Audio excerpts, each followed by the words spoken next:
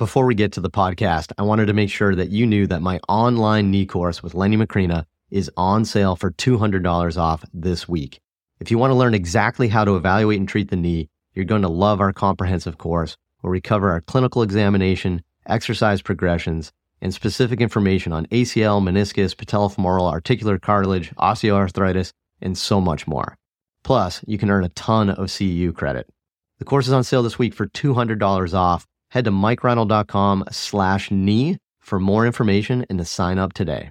On this episode of the Sports Physical Therapy Podcast, I'm joined by Amee Seitz.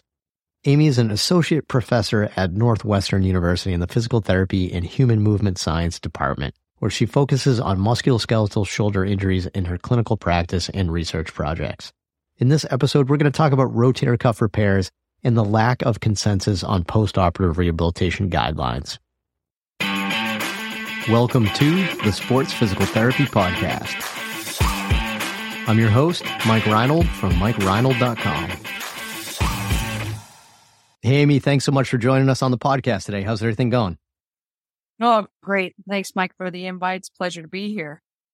That's awesome. Well, I mean, before we dig in, I feel like you're just always up to so much. And I know I'm going to ask you this at the end a little bit here too, but what are you up to now? We're Northwestern, right? We're over in the great city of Chicago, right? Tell me a little bit about your position. Yeah, so I'm on faculty at Northwestern in the Physical Therapy, Human Movement Sciences department. We have a large program. I mentor PhD students in bioengineering, kind of post-professional degree. And then, we have a residency and fellowship. I have a little bit of mentoring in that, very little, more on the didactic side of that. And, just trying to keep my head above water, writing some, CPGs and never. all CPGs seem like so fun to write. That's a lot of work. When they're done. Exactly. Well, any good person from Chicago, I gotta ask: are you a South Side kind of gal, or are you Wrigleyville? Like, are you white? Make me commit. Well, White Sox or Cubs? What do you got? Well, so I was from Boston. I moved from Boston to Chicago in 2014, and so Theo beat me by a couple years. So I'd say that I was the trifecta that made it happen in Chicago because, they had Theo, they had Lester, and they brought me to Chicago, and now, made it happen. But, the White Sox are I have a lot of hope for them. They had a good trajectory, and I just think it was just a little bit of a struggle here, maybe. Next year's going to be good. I'm optimistic. We'll see. I'm optimistic we'll get there, but all right, then real. I hear they have a great upper extremity kind of consultant. we have a very good medical performance department. We're working on it, but all right. So real question here is people are going to already cancel this episode and they're going to move on to the next one. But all right, so what's cooler, Wrigley or Fenway then? Whoa, I am a fan of the older stadiums, right? So I think for me, it would be, I don't know. I do like Fenway. I hate to say it's a great field, and like just the environment there. It's so old school. You got, holes in the way when you sit half the time, but you just feel so close. Wrigley is a good number 2. I love the Ivy. Wow. Yeah. The Ivy's cool. Yeah. You can't go wrong with either. They're both pretty special, but anyway, we're supposed to talk shoulder stuff. I think that's more importantly. So, it's been awesome to watch your career. I mean, I think we first met like 20 years ago and, really watching you evolve your research. And it's almost like, just getting to know you a little bit, like back in the day. I saw that like critical component in your mind. I remember having some good conversations with you and I always saw that. And it's funny, like when I look at all your publications, you can almost, it tells a story, right? I can actually see what was evolving in your head and, kind of all your research projects over time really tell a story. So I thought that was really neat, but you've spent a ton of work on the shoulder. I want to talk a little bit about rotator cuff today with you. Let's start with this. And I think this is a big question right now. Shoulder impingement. This has really been challenged. And I like using that word because because that's a popular word on social media now. We challenge things, but it's been challenged recently regarding its validity as a diagnosis, right? I'm just curious what your thoughts are on shoulder impingement, on this terminology, and how you've evolved your thoughts over your career on this, because I know you've put a lot of work into this. And I think there's always the scientist that says, well, we don't really understand which structure is implicated with regards to pain provocation tests. And so all the rotator cuff tests, or at least those that aren't like large, massive, full thickness tear tests, tend to be tendon resistance tests, and provocative positions that reproduce pain. And so, I can appreciate the fact that we don't really know what structure is implicated when you have a pathology, meaning a tear, and you got positive painful tests. The gold standard for ruling in historically, ruling in, ruling out, coming up with the diagnostic accuracy of these tests is really based off of finding the pathology. But so many times now, and it's been repeated throughout the body in different regions, there's a lot of asymptomatic pathology. And so you can't always implicate the pathology as being the painful source. So I can appreciate that. I think it's very academic. I think, impingement, certainly from a standpoint of structures being pinched, that's a different kind of mechanism to me than the term impingements, meaning let's just give it a diagnosis that's a cuff related to something. I don't really care what we call it. I think we have learned a lot on how prevalent internal impingement is compared to like what we used to think extrinsic impingement or bursal side impingement. And that was the model that I grew up with, teaching patients like, oh, you raise your arm up, you pinch the tendon on the acromion, and, we just need to get things moving a little bit, better scapular mechanics and better glenohumeral motion. We should be good to go. And I can't say that story is much different, except for the fact that we probably now better know that pain below maybe 70 degrees of elevation is really a feasible range for impingement under the acromion. And then as you elevate the arm, 130 to 140 degrees, we start to get in the range where you get internal impingement, which is the underside of the cuff, which we historically thought was only in throwers in that late cocking position, but it's not, right? It can happen just with arm elevation, right? That be abduction or flexion or scaption. So I think, those are really cool. It's cool mechanistic kind of giving us some insight into things. But when it comes to the bottom line of treatment, maybe we need to think about how much that's really changing as a physical therapist, what we do. And I'm not sure we're there yet. Exactly right. Because you're probably still going to do the same thing anyway, which makes sense. But I think the narrative that I'm seeing quite a bit is that, impingement is normal. We all impinge every time we move our arm, like we impinge the structures. And of course, we've known that for decades. That's actually not new. And I think sometimes it's too simplistic when people say, like, well, if you impinge all the time, then impingement isn't valid and impingement isn't a concern and it may not cause issues in the future. And then we reference like a systematic review of, 200 people aged 18 to 75 with a various amount of shoulder pain. And they're like, look, nothing's valid. Right? And so, it's just I think it's been oversimplified, and I feel bad for the early career professionals that are trying to wrestle with that, right? That concept in there and learn all that, right? We'll be back after a quick break. I hope you're enjoying the podcast episode. If you want to learn more from me, please check out my website, MikeReinald.com. In addition to all my great articles, videos, and podcast episodes, I have a ton of online CEU courses, as well as my Inner Circle online mentorship and community. Be sure to subscribe to my free newsletter, where I'm always sending you great info and exclusive perks and discounts. Just head to MikeReinald.com to get started. Thanks so much.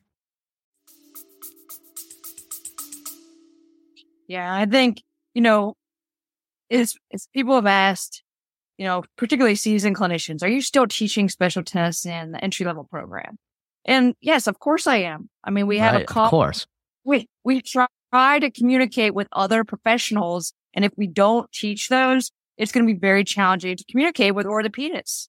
And I think it's important so that we have some data that shows us what a prognosis might be with particular interventions.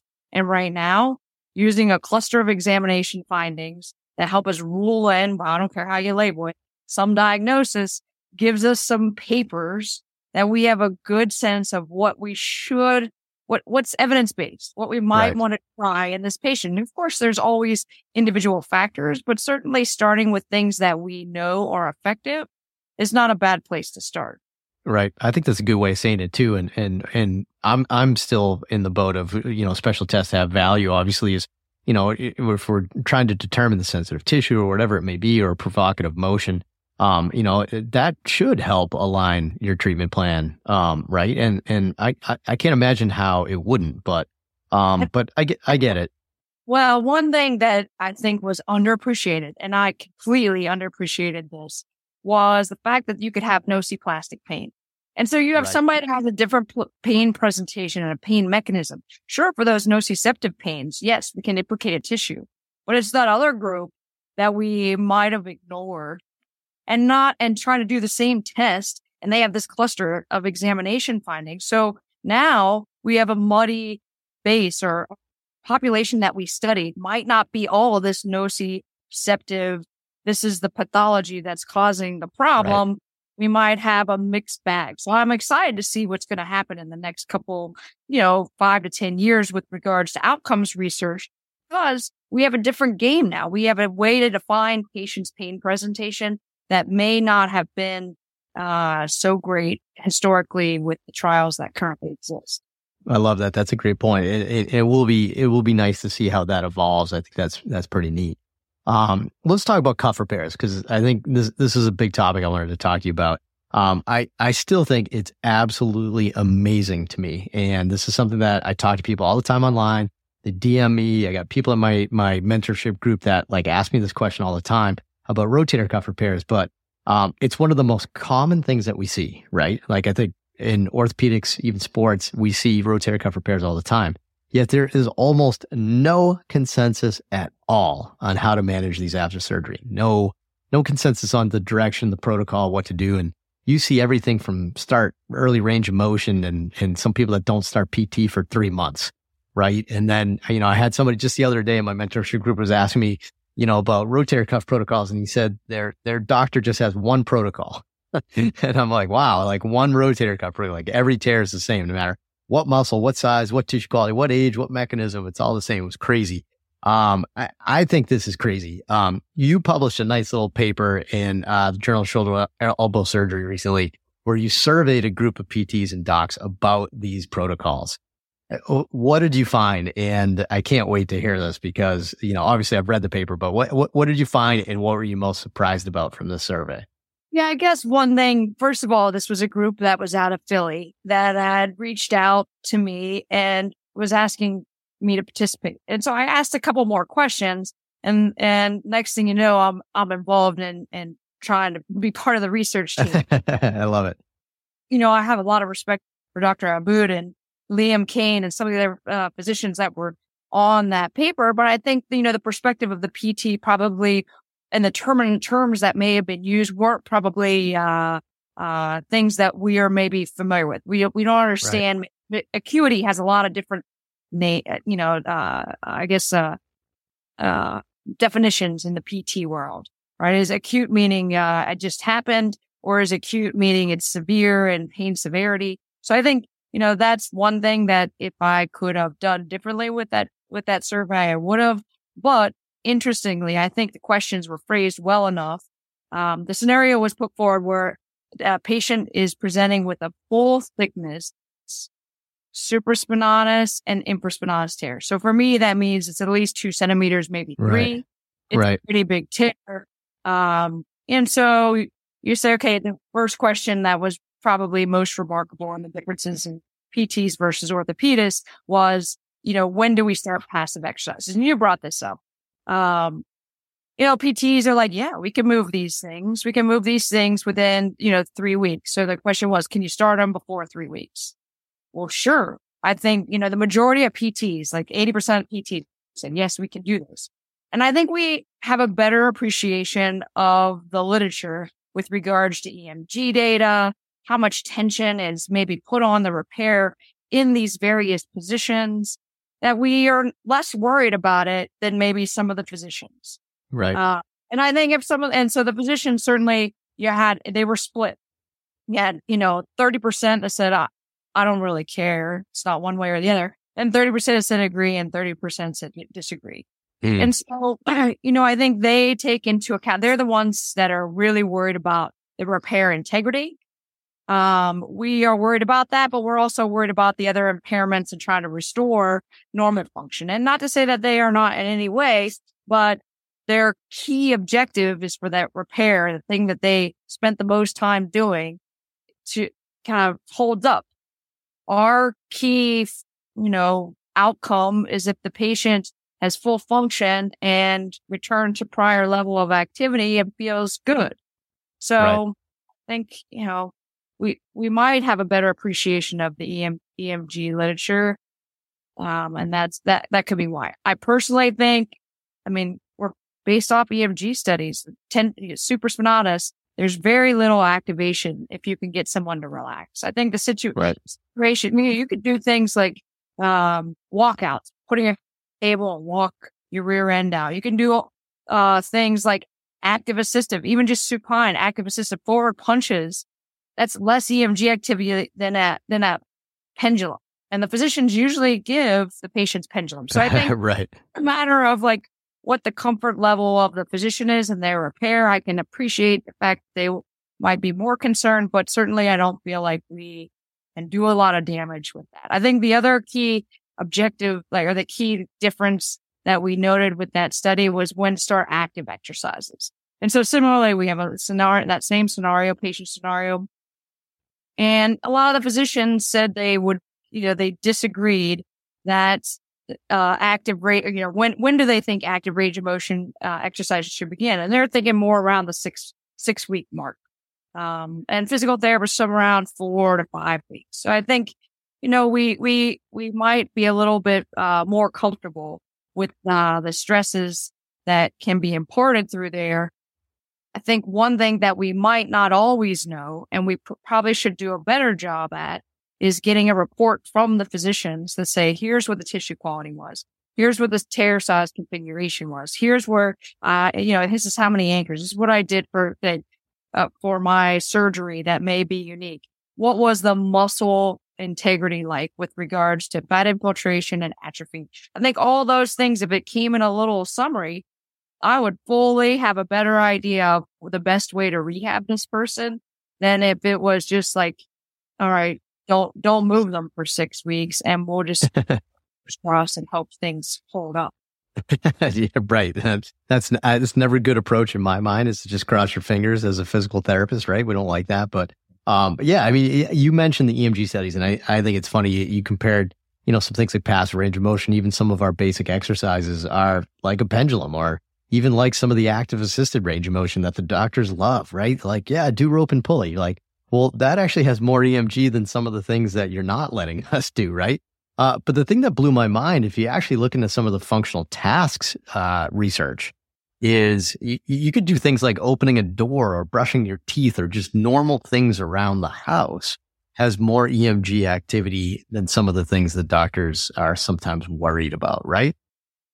And not in the survey, but as an aside, there are 2 randomized trials that came out in the last couple of years that talk about no sling versus sling in patients with rotator cuff tears. And both of those studies show, one out of Switzerland and one out of Canada, show that there were no difference in re-tear rates between those that didn't wear a sling. Now, some of the caveats that I think it's important to make sure that we understand with that is the ones that they said, okay, you can come out of the sling for comfort. You can do things that are pain-free. I don't want you to do active abduction, right?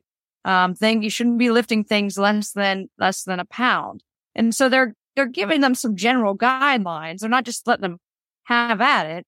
But there's really no differences from a standpoint of repair integrity. The good news was, from a range of motion perspective, from a pain perspective, there's, you get better outcomes if you start moving earlier. So the earlier result, at 4, 6, 3 months, show that you have better range of motion. So I think, I think the one study didn't limit the tear sizes. They had a re-tear rate somewhere around 26 to 30 or something like that.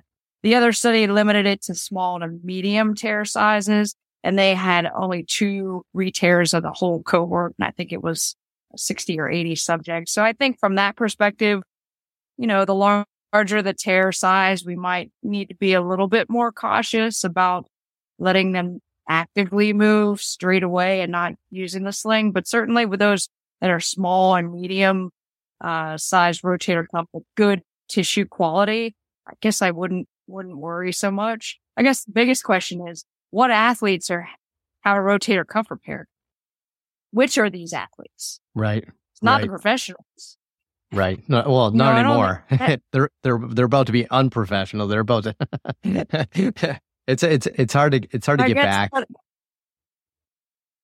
So these are like your kind of weekend warriors. These are like your 40, 50-year-olds that, may have had some tendon changes anyway. So I think that's the other thing that really is kind of remarkable just to see in more professional athletics, the changes in what you've seen from a standpoint of pathology and rehab.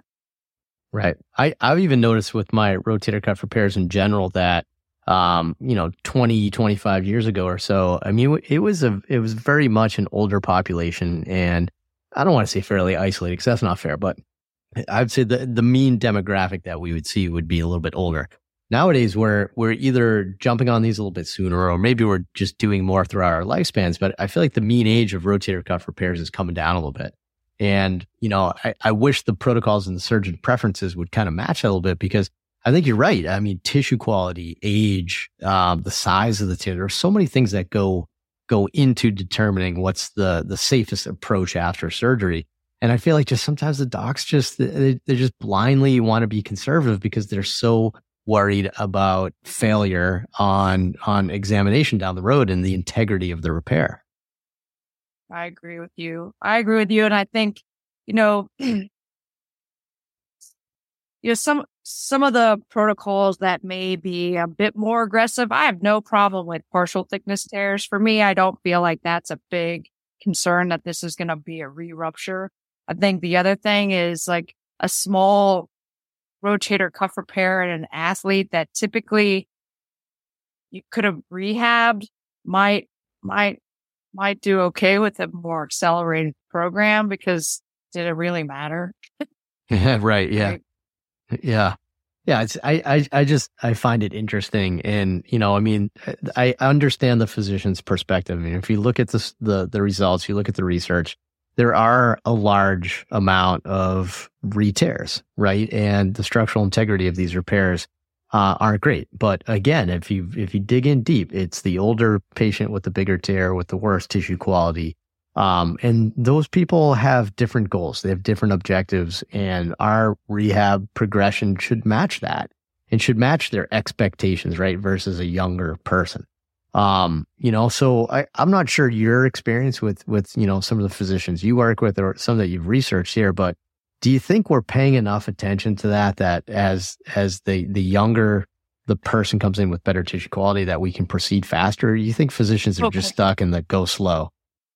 I think it depends on the physician and their population. And I think, there's a need to fulfill the satisfaction of the patient and the patient's expectations. And certainly, I think that, high quality physicians are really based off science, and they're trying to make the best judgment that they can for the patient. I think, sometimes we all get in a rut where you just get busy and you don't pay attention to some of the details when you're referring a patient to rehab. But I feel like we should have scripts that we should be going to the physicians that we work with and saying, look, I would love this little piece of paper filled out and has some of those characteristics on there, so that this way you could be as diligent as you would deem appropriate from a standpoint of the first maybe 3 months of rehab, and then how quickly you might start strengthening based off what the pathology was. And even if you just, kind of followed the surgeon's protocol, you had a better understanding of the patient that you're working with and the factors that were addressed in the surgery. So I don't know. I think you get a mixed bag, just like you do with any other profession, where you always have people, kind of working at the top of the game, and they're making really science based and with the best decisions that they know for their patients. And then you have others that may not be, and they're just kind of falling back on what they learned when they were in residency and fellowship or whatever. Yeah. And that's probably always the case. I was really fortunate. I mean, my mentor, Kevin Wilk and Dr. Andrews, I mean, I got to witness them work together on that, and the communication, it was top notch. Dr. Andrews would just walk right downstairs and say, "Hey, I have this person coming. It was only a medium sized tear, but the tissue quality was terrible. So let's go slow. Let's go on the large protocol." And, Kevin really had some really good foresight with that and developing that, like, heck, 30 years ago now, where there's different types of rotator cuff tears. I think that makes your outcomes so much better when you can customize the progression based on the person. And I think it's comical that we have to say that, right? It's like, yeah, duh, like, of course, like, we should be customizing that. So maybe we're at the point where it's not that you had a rotator cuff repair, but we got to get a little bit more specific about the details of that rotator cuff, right? I think you're dead on there, Mike. I think you grew up in an environment similar to what I did from a standpoint of mentoring, where I was working directly with the surgeons. I would spend 2 afternoons in their clinic, and I got to see what a bad outcome was from their surgeries, right? From the surgery side. And then, getting a standpoint of direct communication, I got to see exactly what I was dealing with. So, I think that environment is a great environment. Not everybody has that. So I think, working with your referral base to try to improve the communication is the best that we can. I think the surgeons appreciate those questions. To be honest, they just don't want to be interrupted in the middle of the day, like a team therapist, paging them and pulling them to try to get the information. So if you facilitate that in a way that's conducive for them, I think they're going to appreciate it. The patients are going to definitely appreciate it. Yeah. And I think I would also probably recommend is becoming very friendly with their nurse practitioner, their physician assistant, or whoever's helping them in their office. To me, that is almost invaluable. And I've found that person to be very receptive to just quick emails or phone calls or even text messages. If you can get to that point, just say, "Hey, how to go with this." And I think they respect why we're asking. Right. So they want to answer because they know it's in the benefit of the patient. So, I'd recommend that to you. Not everybody has a great relationship with the physicians in their community, but at least maybe try to make some relationships with some of their clinical staff. That could help too. You're completely on board with that. All right. So we talked a little bit about range of motion. We talked a little bit about immobilization, wearing a sling, stuff like that. What about strengthening? Because this is one that sometimes physicians will say even wait 12 weeks, right? Which is, no other repair would we do that with, right? So, what are your thoughts on strengthening, and how do you know when to start, how to progress? What do you think? Yeah, no, I think again, you're going to get answers all over the board depending on who you talk to. That's dependent on the same factors that we've discussed: age, tear size, whatever. But, the load that you put through there, as long as it's gradual, and as long as it starts in a way that aligns with what they're doing with a daily activity perspective, doing the best you can.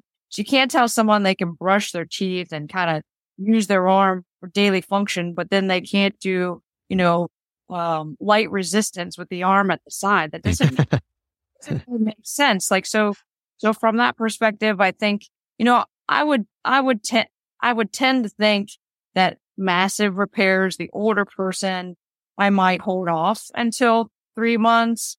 But that's only out of habit. I think there are some things that we could do that are, completely safe. But you just have to understand what tendon you're working when, and make sure that you're not over stressing it. So I don't have a great answer for that, except for the fact they use the same parameters. If it's somebody that had if the tear configuration is longitudinal and it's a partial or a low grade full thickness or small full thickness tear, then gosh, you could probably start strengthening a lot earlier than what we've been, because you have so many other tendons around taking the forces, and you're probably not putting them in a position where you're really going to stress that repair. Right. I think it is the spectrum. I don't mind a few patients at the 3-month mark. I know that that's probably not your population, Mike, but I think it depends.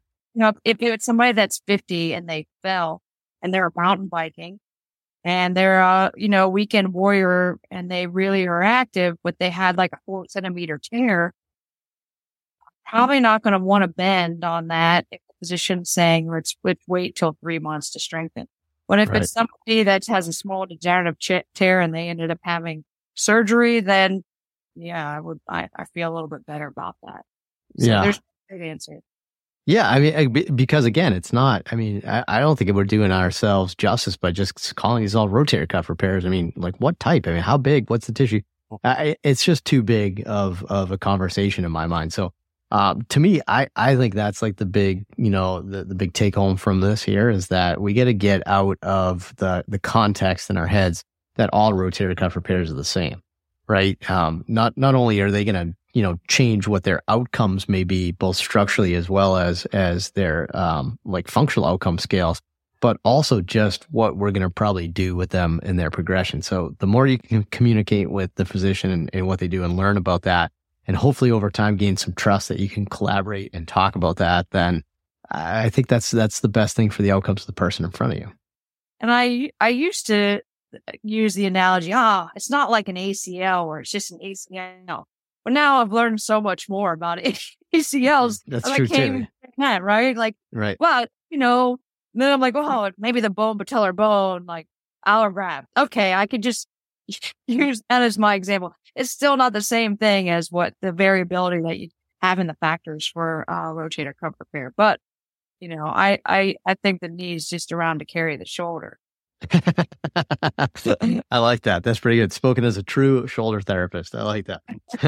And I get the physician's perspective too. I mean, some of the outcome studies are daunting. I get that. And you don't want to have a structural failure. That stinks. Right. If you look biomechanically at it, think about it. If you have a large retracted tear with really poor tissue, they really have to mobilize that tear and repair it down, that it almost seems like there's such a biomechanical disadvantage of that repair to actually stay intact. It almost seems unrealistic to think of anyway.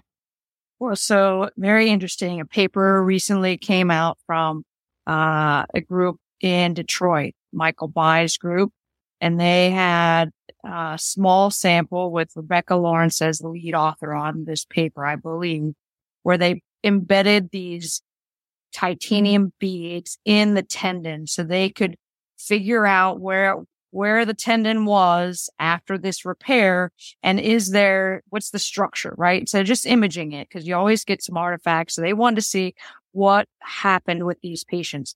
What they ended up finding with ultrasound was that the majority of these tendons have a tendency to stretch. And so even if the repair is intact, now we have a distended tendon relative to the native tendon. And is that why maybe in these degenerative tears, and none of these were acute tears, why in these degenerative tears, we just start to see some changes in the muscle that continue to happen as they get older. And it just might not be that the tendon can be repaired in a way that it is really high functioning. That was, very small sample, 10 subjects in that study, but it does make you think, boy, what are we really doing? Right. Exactly. Right. Well, I thought that was amazing. That was a fascinating study. Great conversation about rotator cuff repairs. I love it. Before I let you go, I'd like to end with a little segment called the High Five. I want to hear about I want to dig in and hear about you and your growth mindset, a little bit about that, so we can all learn from you an established veteran, leader in our field, still using their brain to grow, which I love. So first thing is, what are you currently working on for your own Con Ed right now? Yeah, I'd love to say I had time that I'm dedicating to this, but I had more time. I am very interested in the neurocognitive aspects. I feel that's been a rehabilitation, like cognitive load. What are we doing with our return to sport, rehabilitation? I feel like that's been something that is very novel to me. I think there's more information coming out on this on an annual basis over the last 5 years. I really think from a rehab perspective, we could probably do more reactive training and cognitive loading, and how we could maybe improve the scenario with regards to central changes that may occur. It's just something I never thought about. And as a clinician, we always kind of worked on strength, made sure cutting looked good. But we never really thought about like the neurocognitive part. So I think that's certainly an area of interest of mine. Yeah, I look forward to learning more about that too as we grow. I feel like it's in its infancy a little bit. I think we all see the merit. I think we all see, where this is going, but it's going to be impactful. I think it's going to change a lot of what we do in the future for sure. Sweet. Second question. What have you currently changed your mind about clinically? Now, I think the diagnosis of instability, not, and I'm not talking about like the dislocated, because that's a pretty easy diagnosis, but, the subtle instability or multi-directional instability, now I've evolved that it can't just be pain reproduction. I don't think if you put somebody in an apprehension position and that just reproduces pain anteriorly, and it is reduced when you do a relocation, that is really instability. So I think, the true definition of a positive apprehension can't really be pain. It has to be really related to the sensation of instability. Now, is it something else? Sure. It could be. Could it be that they're lax? Sure. But is it truly instability? No, I don't think the surgeons think that. And that's been an evolution and probably my kind of shortcomings, previously just using pain. That's a good one. I like that. What's your favorite piece of advice that you give your students that you work with? Oh gosh, I think the big thing is never lose the why you are doing what you do. And the whole reason we went into this was to help patients. So when you start to lose that as your focus, that's a problem. Okay. So I think, the reason I want to be better at what I do is because that person that's in front of me, I want to help to the best of my ability.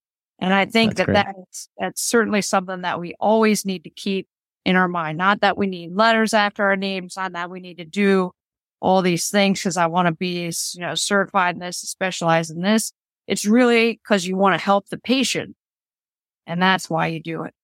I love it. That's a good one. What's coming up next for you, Amee? Oh gosh, I don't know. I'm just trying to keep I'm trying to get the instability guidelines to a final draft. So that's going to be a bit. And I'm just working on some projects. Really, I have a project that I'm doing with a bunch of sports therapists who are very interested in return to sport testing. And so hopefully we have a manuscript coming out on that in the upper extremity, which is exciting, and collaborations that are extending beyond that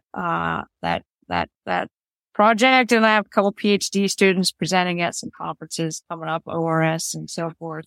Not so much with CSM. I'm excited to see some sports content at CSM. Looks really good. I like it. I felt like that was a pitch. I like that. That's great. But I'm looking forward to that return to sport paper. That'll be good. We'll have to get you on for another episode to discuss that. That sounds great. Yeah, there's some really great minds behind that I'll pitch their names because they're really, really up and coming sports PTs. So I'm excited. That's great. Awesome. All right. Well, how do we learn more about you and your research and all the things? How can we find out more about you, just the internet. The internet is it, right? Well, I don't have my own page. There's probably a link to my research lab. at Northwestern. But I think, most of the things that I do are associated with, some of the things that we have going on here, the physician collaborations. And I'm always interested in collaborating with other groups. But, I guess you have to kind of find me. I'll try to find you.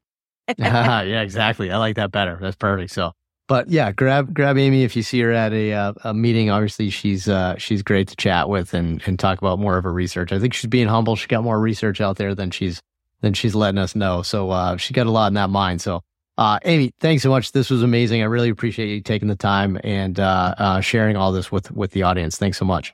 Well, thanks a lot, Mike. I really appreciate the opportunity to talk with you, and it's fun as always. Thanks so much for listening to the podcast. If you enjoyed this podcast, please subscribe, rate, and review us on Apple Podcasts, Spotify, or wherever you listen to your podcast. And please share this with your friends to help spread the word. It would really mean so much to me. Please check out all my online courses, articles, newsletter, and more at MikeReinold.com. There's always a ton of great perks for my newsletter subscribers. And also be sure to search for my other podcast, The Ask Mike Reinold Show, where my team of physical therapists, strength coaches, and I answer your questions. See you on the next episode.